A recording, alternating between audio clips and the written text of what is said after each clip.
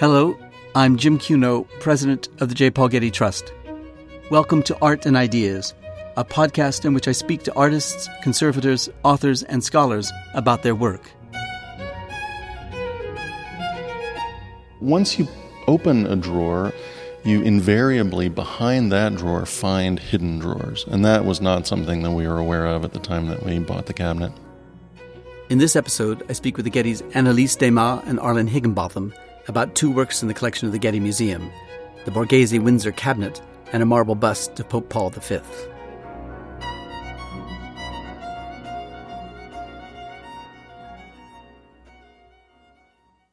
A little over a year ago, in September 2016, the Getty Museum announced the acquisition of a remarkable work, a cabinet standing almost 6 feet tall, decorated with exquisite stones and bright ornamental gilding.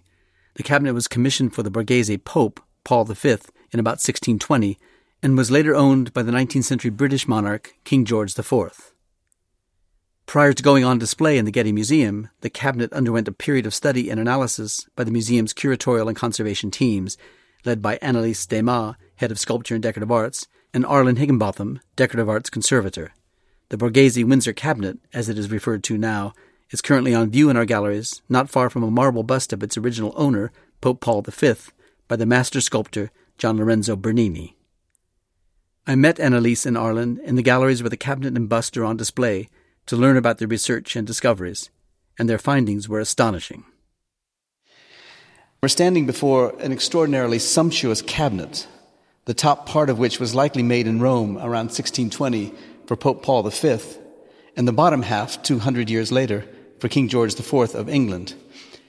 Anneliese, we'll get to its ownership history in a minute, but let's first describe the cabinet for our listeners. Tell us about its size and its extraordinary array of materials and its appearance. Sure, Jim.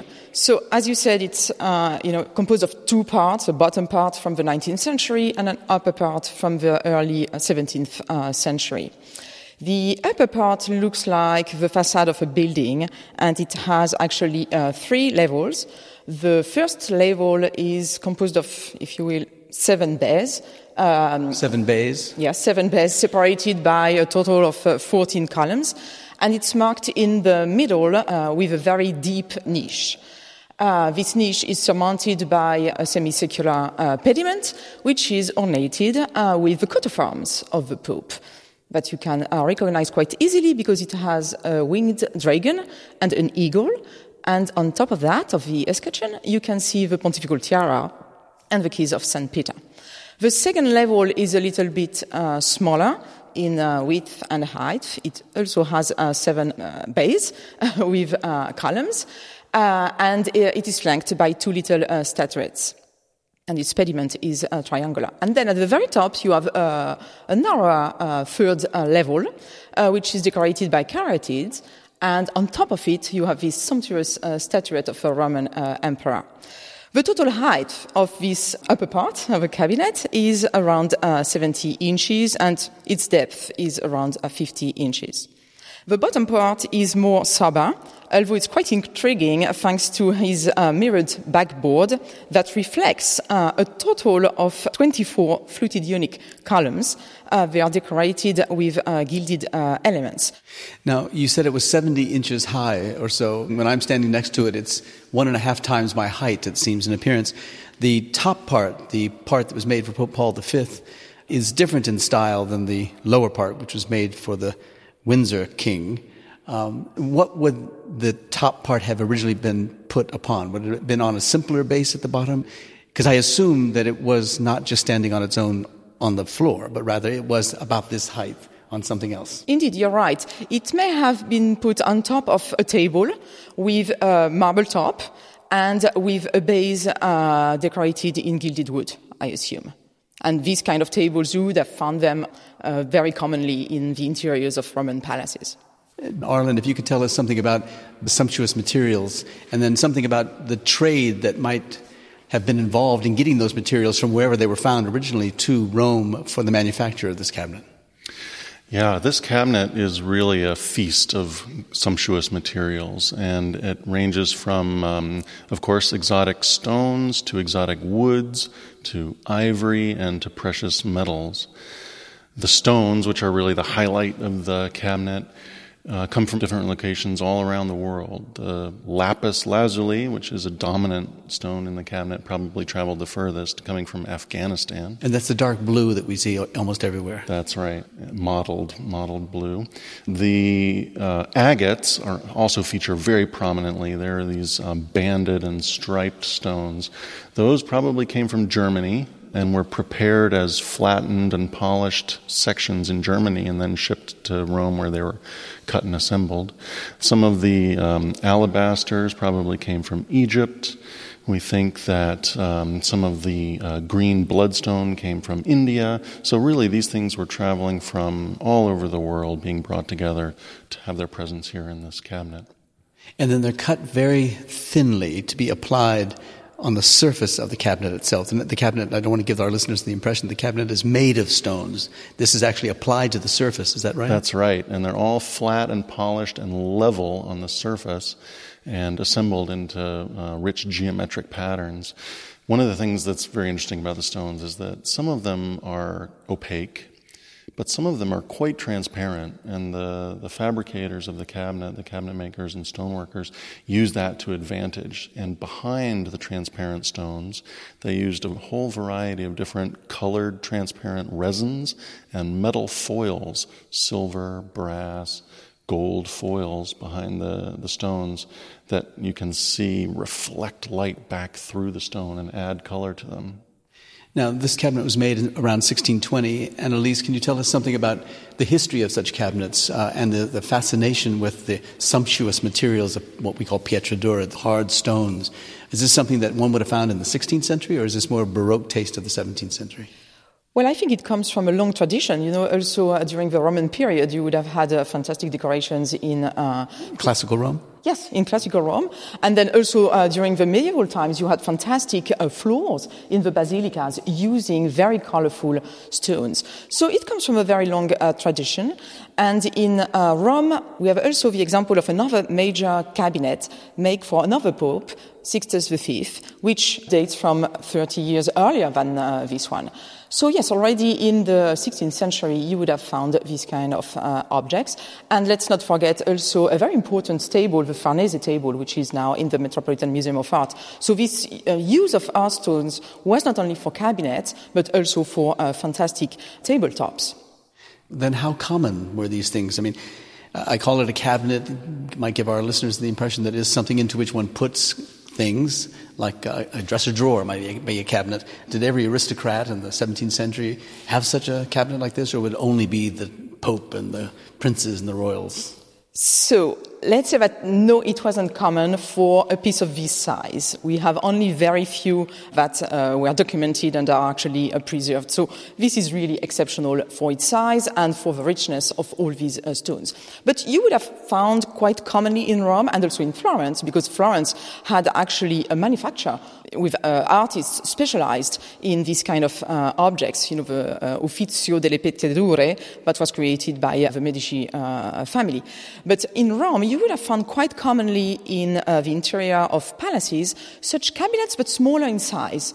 So let's say of the size of a jewel box, if you want. And you would have found also similar objects for little altars that would have been used in a private manner by very important families for their private chapels. So let's say that it's common to have pietre dure ornaments on smaller objects, but with the size and with the multitude of all these stones for this cabinet, it's really exceptional. So what was its purpose? I mean, was its purpose to actually hold things like we would have in a cabinet today? Or was it to show off the style and taste of the owner? Was it to show off the richness of the owner who could afford to commission such an object like this? I think its purpose was more to show off the richness of who was the owner of such objects, also to show off the extremely well-mastered skills of important craftsmen. And possibly it could have been used to hold documents, to hold medals. But we should ask this question to Arlen, actually, since he's been looking very accurately at all the drawers. Do we see signs of usage of this cabinet? The cabinet was very surprising to us. First of all, if you look at the cabinet, there are no drawer handles anywhere. So, in a sense, all of the drawers are hidden. Some of them, when we open them, appeared to not have been opened for many hundreds of years. The dust in them is very thick, and I think they had been essentially forgotten.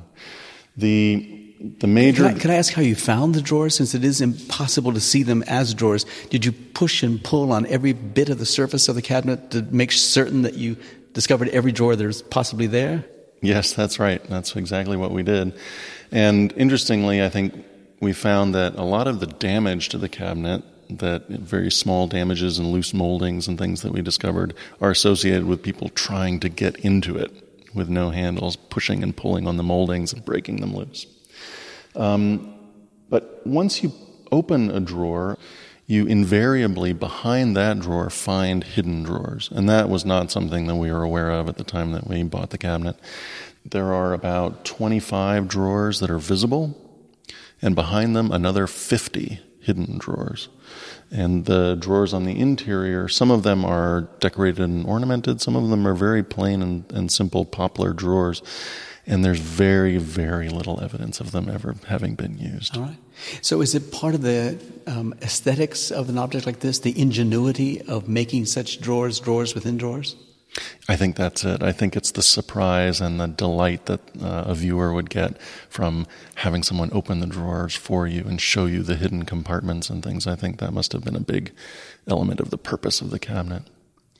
Now, Annalise, I noticed that the decorative materials, the fine materials, are limited mainly, possibly only, to the facade of the cabinet, and that the sides are just much simpler.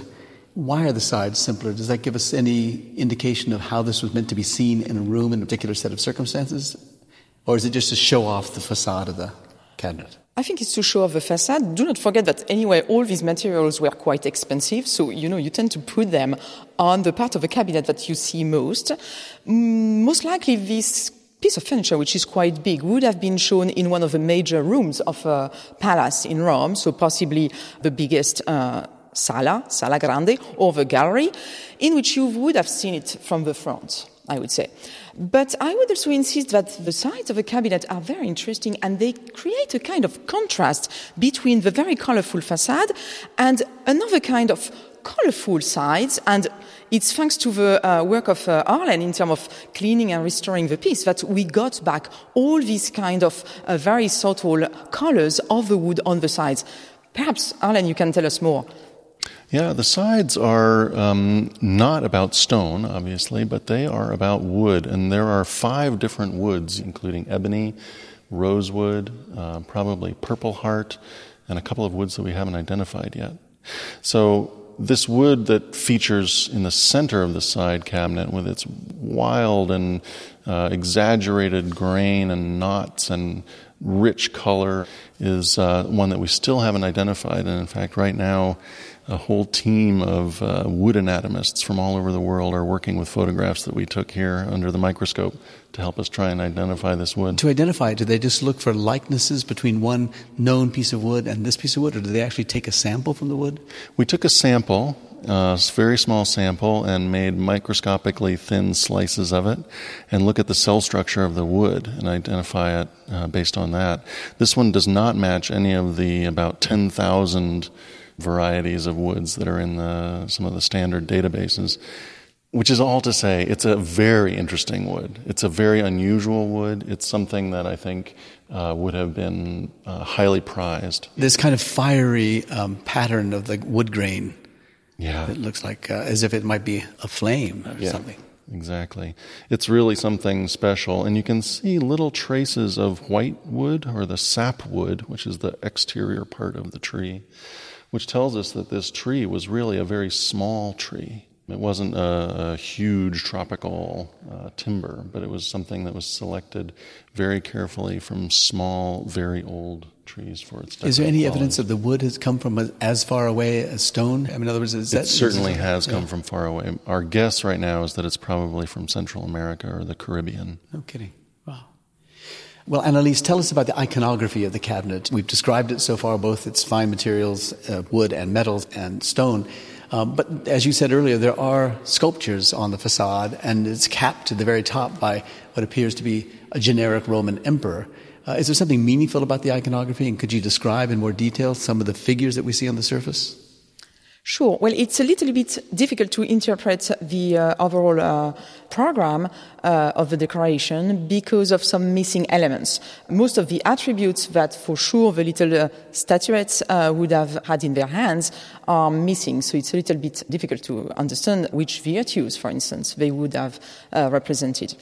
They are nearly all female virtues, actually, for the statuettes, except for the caryatids on the third level that are half male and half female. For the upper statuette of a Roman emperor, well, we could say that in a way he represents the power on earth, while, of course, the power of the Pope would have been more of a spiritual order. So there is a kind of link, of course, that popes always wanted to make also with classical antiquity. Classical antiquity was, even for popes, a model to follow. Yeah. Do we know where this cabinet was in Pope Paul V's quarters? Was it in the Borghese Villa? Was it Palazzo Borghese? Was it in the Vatican? Do we have any idea where it was? So to answer this question, we face exactly the same problem as who worked on this piece of furniture. Paintings or statues would have been very precisely described in inventories, usually, while pieces of furniture, less. So you would find only the information of a Pietre Dure cabinet. But it doesn't tell you if it's this one or another one. So I've looked, of course, into inventories of the Borghese Palace and of the Borghese Villa, and I wasn't able to say for sure this cabinet mentioned in the archive is the one we have, but I will keep looking for it. Yeah.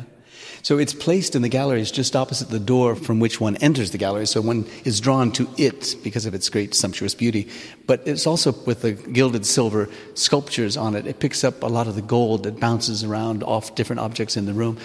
Would it have been seen in either the villa or the palazzo in daylight? Would it have been candlelight? Because if it had candles in front of it, the sumptuous stone would have just flickered and come alive, almost like ablazed with flames. Do you have any idea how it was seen and lit? During the day, I think it would have been seen in daylight, in a very important galleria or a very big, large room. And for sure, during the night, at the occasion of important dinners, of course, this would have been the occasion to light the cabinet with candles and to highlight some of the details of the stones and to even show more the translucid aspect of some of the stones, as Arlene has said before. And then it would have been surrounded by many, I would assume, antique sculptures, classical busts on top of pedestals, but also tapestries on the wall, very important, marble tabletop pieces of furniture. So a lot of artworks, of course, including also paintings, I would say. Do we have any idea who might have made the cabinet? Were there famous cabinet makers at the time? Would they have left their mark somewhere on the cabinet? So unfortunately, no, we don't have any kind of signature or marks for this cabinet. We know about artists and craftsmen working for this kind of objects in the 17th century Italy, but unfortunately it's always very difficult to connect the names that we can see, for instance, in the contability of very important aristocratic families. So to connect these names with the actual objects are always really a challenge. And you need to also take into consideration that such a piece wouldn't have been made by a single artist. It was really a team of very different specialists. So perhaps an architect would have been responsible for the design of the facade. A joiner would have made the casework. A cabinet maker would have worked on the veneer and the moldings. While, of course, you would have needed stone cutters for all the little elements in hard stones. You would also need a metal worker for all the gilded ornaments of the columns, while most likely you would have also required a sculptor for the realization of the statuettes, and with the help of a silversmith. Well, tell us about Pope Paul V, then, the man for whom the cabinet was made. I know that he was born into a noble family in 1550, and that his family was at its height during his reign as Pope, and that his portrait was painted by Caravaggio, and that his nephew, the great Cardinal Scipione Borghese, was an extraordinary collector, that he commissioned sculptures by Bernini, for example. We'll see one soon. And he acquired a number of paintings by Raphael, Caravaggio, so many others. Was Pope Paul V a collector like his nephew, the Cardinal? Did he care about the cabinet as a collector might care about it, or was it just a sign of his wealth and power? So Paul V was not a collector like his cardinal, but he was a very important patron of the arts. He is the Pope responsible for the completion of the facade of the Basilica of St. Peter in Rome by the architect Carlo Maderno. He did also a lot in bringing water to the city, in restoring many Roman aqueducts. And he is also responsible for the building of an important chapel in the Basilica of Santa Maria Maggiore for him and for his predecessor. But he cared a lot about art, and you can see that very easily in the archives. At the moment in which he's elected Pope, he officially gives many important artworks to his nephew, Cardinal Scipione Borghese. And if he doesn't collect himself, he encourages his nephew to collect. He supports fully the building of the Palazzo Borghese and also the construction of the Villa Borghese, and he helps his nephew to acquire major antiquity collections from different families. Is there the possibility that it was his nephew who commissioned this for the Pope, his uncle? This is possible. We are still investigating about this.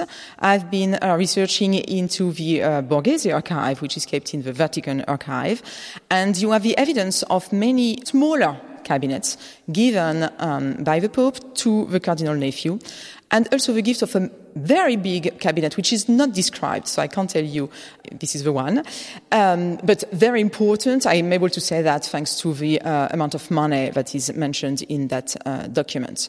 So I would not imagine the Cardinal Scipione Borghese having a piece of furniture made for his uncle. He will instead have a marble bust done and featuring his uncle. So it's most likely either a commission from the Pope or a very important cabinet that perhaps the Pope bought from another aristocrat family. So we have a good sense of the appearance of the cabinet, a good sense of its materials and from where they've come.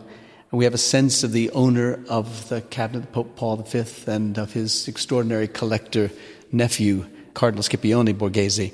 We have a sense, too, of the ownership history of the cabinet, that it was in the Borghese family for some 215 years when it was sold to an English art dealer who then sold it on to the English King George IV in 1827. Do we have any sense of why the Borghese sold it and why George IV might have bought it? And did he buy it from Windsor Castle? We don't know precisely when the Borghese family sold it. Perhaps this happened at the moment of the French Revolution. This is possible. Thanks to a very accurate description of the 1821 auction catalogue, we know that already in 1821 the piece was in London and already on top of this base. On top of the base? Yeah, so this is a new piece of information because actually we always thought that the base had been made for George IV, King of England, after he acquired the piece. But the base is actually already described in 1821 when this piece of furniture was put at auction as belonging to a very important collection, unfortunately still anonymous. So I'll try to do some research into the archives of Christie's because they have these So there may have been an owner between Borghese and the Windsor King. Exactly. So we can imagine now that there may have been indeed a very important collector who may have bought the piece just after the French Revolution, owned it, and then in 1821 his collection is put at auction, but unfortunately anonymously. And then the piece was most likely bought by Baldock, who was a very important dealer in London, who sold many pieces to the king, and then acquired by George IV. I can't tell you precisely for which purpose. George IV was an incredible collector. He bought many, many, many things, and I'm not sure he had in his mind a precise location for the things he would buy. So the piece, as I recall, was first shown in Windsor, and already 1 year after its acquisition, it was sent from Windsor to London to a storeroom where it may have been restored. And we know that in the following years, it was displayed in the Green Drawing Room in Buckingham Palace, because we have actually the cabinet being represented in a watercolor by the artist Douglas Morrison, which is dated in 1843.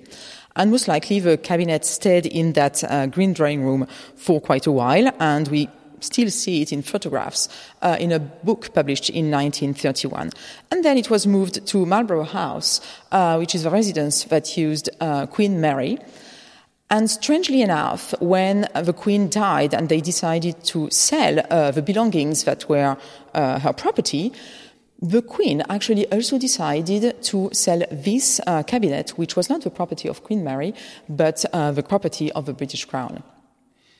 Well, Arlen, why don't you describe for us the George IV part of the cabinet, or the base that the cabinet now sits on, which was a base dating from that early part of the 19th century, and describe what you found in the analysis of it. The base is also made with some very fabulous materials, particularly ebony. Certainly the veneers on the top are ebony.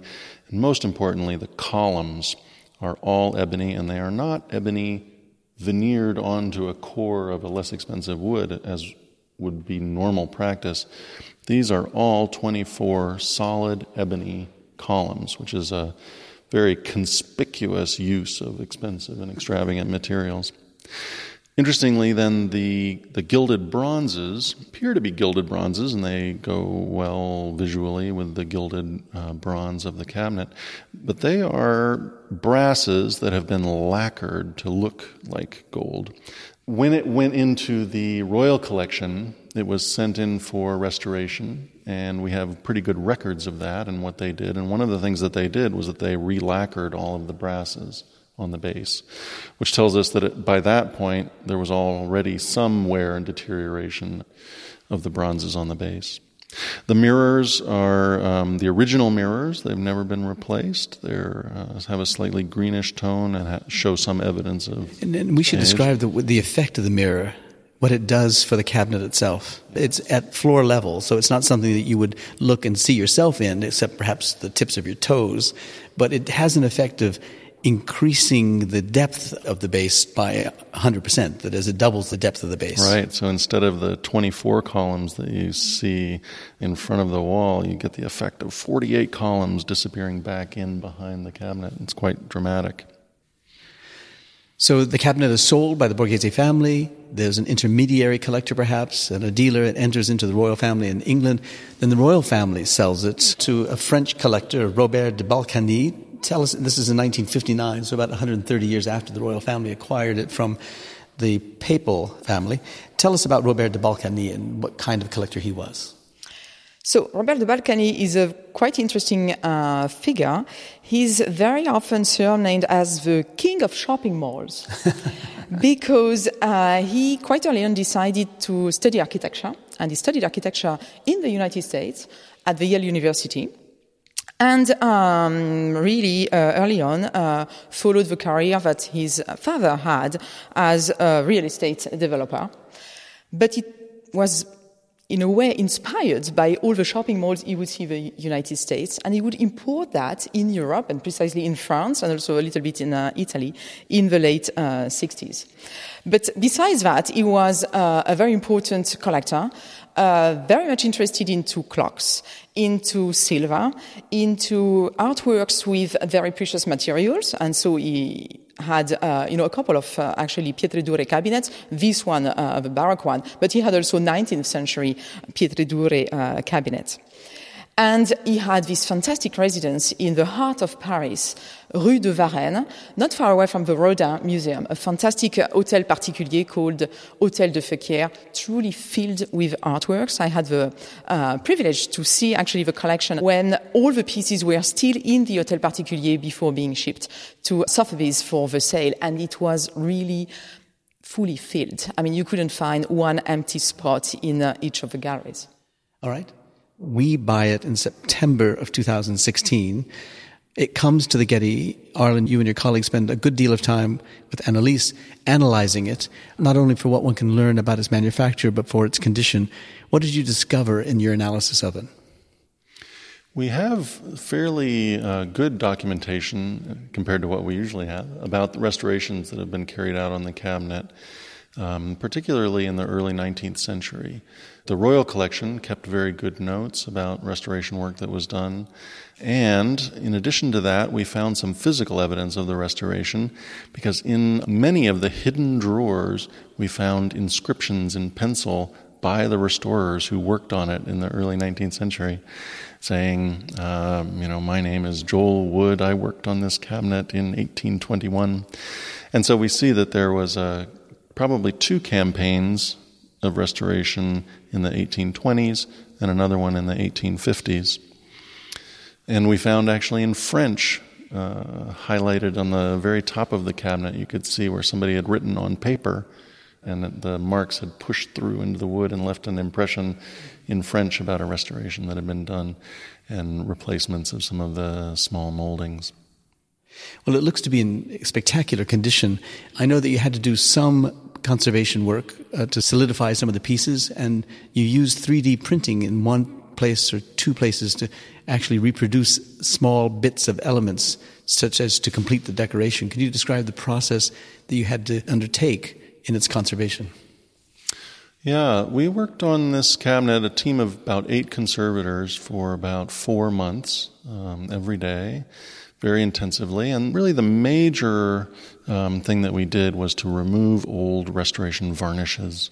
So I think in the 19th century this was interpreted as an ebony cabinet with the assumption that all of the wood should be black. And so dark black-toned varnishes were applied to all of the wood. And we have at least 2, and in some areas 3 layers of varnishes. And those, in fact, over time had the effect of really obscuring all of the beautiful silver inlay that's in the wood and made it almost invisible. It also obscured the incredibly fine detail in the moldings. They are sharp and crisp and delicate in a way that when you apply several layers of varnishes, you completely lose the effect.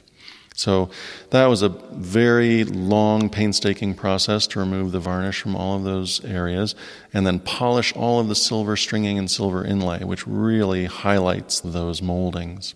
Some of the moldings were missing, and as you said, we used 3D printing. We scanned existing moldings. They're very delicate and very fine, as I said, with silver inlay.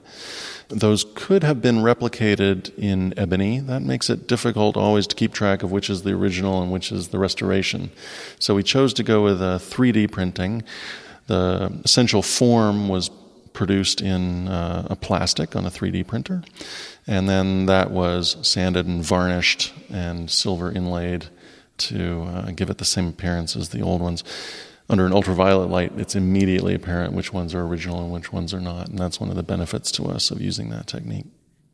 So we should make clear to our listeners that there are very few pieces that had to be printed in that fashion and attached to the cabinet. The cabinet came to us in extraordinarily good shape for something that is 400 years old. Annalise, what difference does this make for the collection of the Getty and its decorative arts? I truly think it's a critical acquisition because we are, let's say, very strong in French decorative arts with major artworks in furniture by French cabinet makers. But the collection truly lacked a major equivalent piece for the Italian part of the collection, and this astonishing cabinet really fills a gap in the Getty collection. Yeah. So we have a cabinet that was commissioned by or built for a pope, sold to a king, sold to a shopping mall magnate. And now it's at the Getty Museum, built with the largesse of an oil magnate. We've come a long way from the 17th century to the 21st century.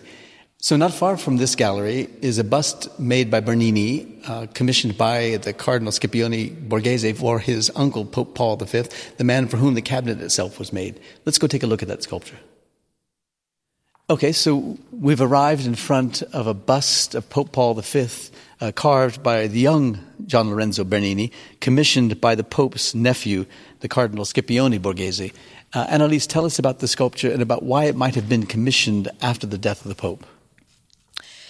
Well, that's a very interesting question because actually we don't know. It's a mystery for all the Bernini experts. Why on earth Cardinal Scipione Borghese or the Pope never commissioned during the years of the pontificate of the Pope the portrait of Paul V? Because indeed, as you've just said, the Pope died actually in January of 1621, and the first documents we have about this bust date from 6 months later, in June. So why? Because, as you know, the Borghese family were truly critical in the early years of the career of Bernini. So while they were commissioning important statues, why didn't they commission a bust? We don't know. Yeah. So we know that the Cardinal commissioned this bust of Pope Paul V. We know that he then commissioned from Bernini at some point afterwards his own bust. So the two busts would have been seen in proximity to each other. As if to say the great partnership between the Cardinal and the Pope with regard to the collecting of art and the building of a great art collection in the family? Yes, indeed. So we don't know exactly what position was in the mind of a cardinal when he commissioned this bust. As you can see, the gaze of the Pope looks a little bit downwards. So was it meant to be in a niche, a little bit at a higher position? Perhaps. But what we know, thanks to descriptions of Villa Borghese, as soon as the middle of the 17th century, in the year 1650, we already have a description saying that this bust and the bust of the Cardinale Scipione Borghese, done later, actually, in the early 1630s, they were displayed on top of very beautiful tables with a top in porphyry, facing one each other in the most important gallery of Villa Borghese. And at least until the end of the 19th century, they were kept in that gallery. As if to celebrate the artistic taste and power of the family. For sure, because Pope Paul V has been really a very important pope for Rome. And of course, he has been critical in the career of Cardinale Scipione Borghese, because when you're a cardinal and your uncle is elected pope, of course, you become the cardinal nephew and you truly have a lot of power. And the Borghese family was also very rich. So sure, the Borghese family was the most important family at the beginning of the 17th century in Rome. And tell us how important the family was for Bernini in his career. This family was truly important because early on, the Borghese, both Pope and Cardinal, understood the skills of this very exceptional sculptor and also architect and also painter. And they had already seen the skills of the father of Gian Lorenzo, Pietro Bernini, who worked in very important basilicas, such as Santa Maria Maggiore. And early on, of course, at the moment in which they built the Villa Borghese on the hill of the Pincio, they want some fantastic statues by Bernini to accompany a very rich collection of antiquities. So antique sculptures. Antique sculptures, yes. So it's thanks to the Borghese that Bernini could realize these fantastic statues and groups that we know of. Apollo and Daphne, the Rape of Proserpina, the David, all these fantastic marbles that everyone knows after you've visited Villa Borghese in Rome, because they are truly astonishing. And what is the date of those sculptures, and how does that date differ from the date of this bust? Some of them are a little bit earlier, others are contemporary, and others are later. But actually for this bust, the payment to Bernini for this marble portrait is exactly done at the moment in which Bernini is carving the group of the Rape of Proserpina. All right. Well, describe the bust to us, because it is an intricate carving of a papal vestment, that is the vestment that is draped over the shoulders of the Pope himself, and then out from his garment comes his great head, and that head is carved differently than the garments and is so alive in appearance, both in the expression of the mouth and in the eyes which stare, as you say, slightly downward at us and out in a distance. Indeed. So you're in front of quite an austere figure, I would say, of a pope looking at you quite, severely. And what is also astonishing is that it's done out of one single piece of marble. And very often, at least at the beginning of his career, Bernini would not use a different marble block for the socle of the figure. It's one single piece. And everything is accurate, from the molding of the bottom part, the socle, to all the details on the vestment, and to also all the physiognomy of the Pope. He wears vestments that are actually quite traditional in the representation of popes that comes from the 16th century. And as you said, he wears this very heavy cope, which was in a very thick material. Hence, this kind of very static impression that you have when you face the bust. But you can already understand that Bernini wants the viewer to feel that there is a true body underneath these vestments. And of course, Bernini later in his career would develop that further with more dynamism in the fold of the draperies. So this vestment was traditionally ornated on the borders by figures of the principals of the apostles, St. Peter and St. Paul. You can recognize St. Peter because he holds the keys. And on the other part, you can recognize St. Paul because he holds the sword that was used for his martyrdom. He was beheaded.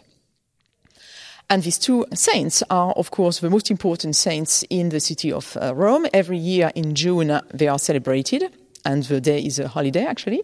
And they are also the saints of the Basilica of St. Peter's.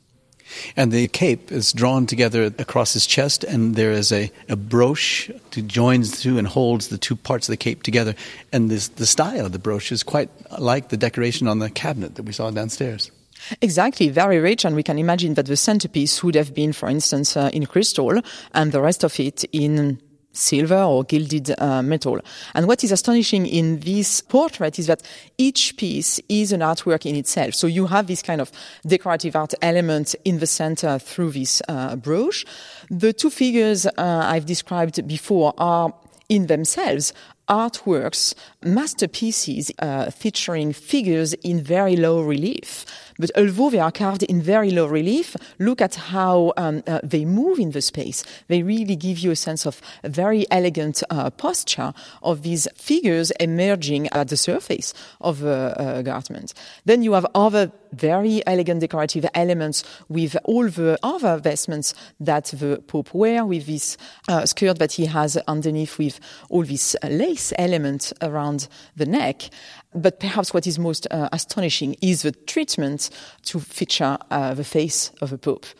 Yeah, we should have you describe the difference between the texture of the costume of the Pope and the texture of his beard and his skin. It's very clearly meant to indicate a difference between texture of cloth and texture of skin, to give a sense of the real person that is there, the body that is forming the heart of the bust.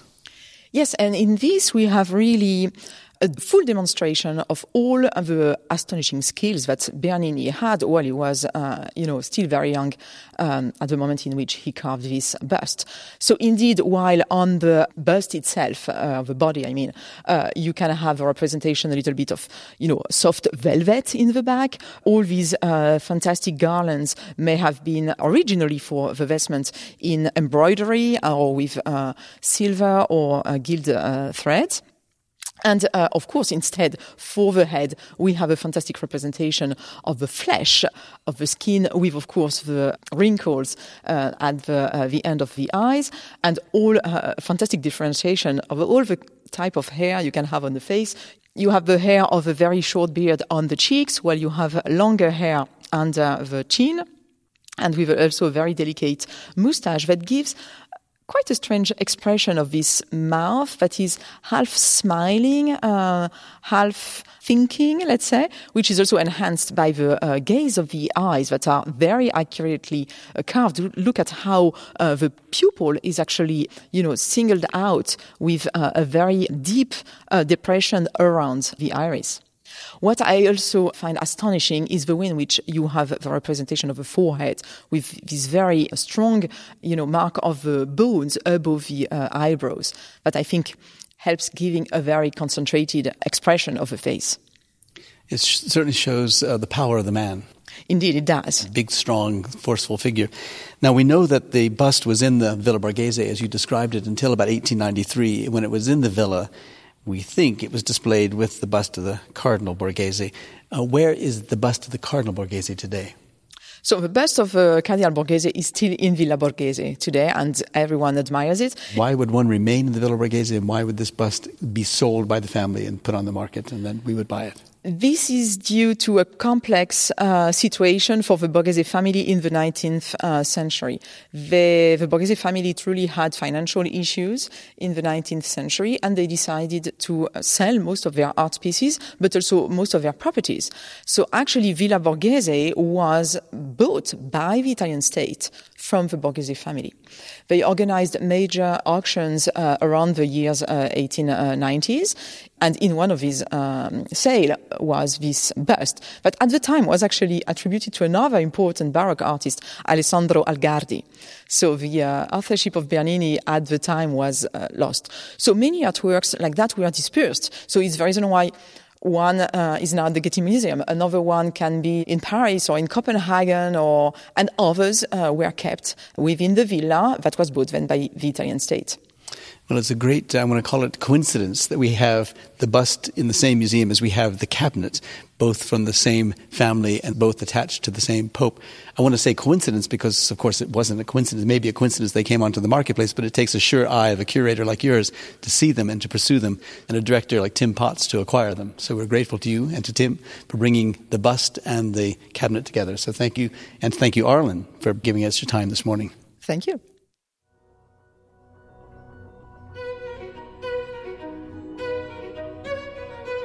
Our theme music comes from the Dharma at Big Sur, composed by John Adams for the opening of the Walt Disney Concert Hall in Los Angeles in 2003. It is licensed with permission from Hendon Music. Look for new episodes of Art and Ideas every other Wednesday. Subscribe on Apple Podcasts or Google Play Music. For photos, transcripts, and other resources, visit getty.edu/podcasts. Thanks for listening.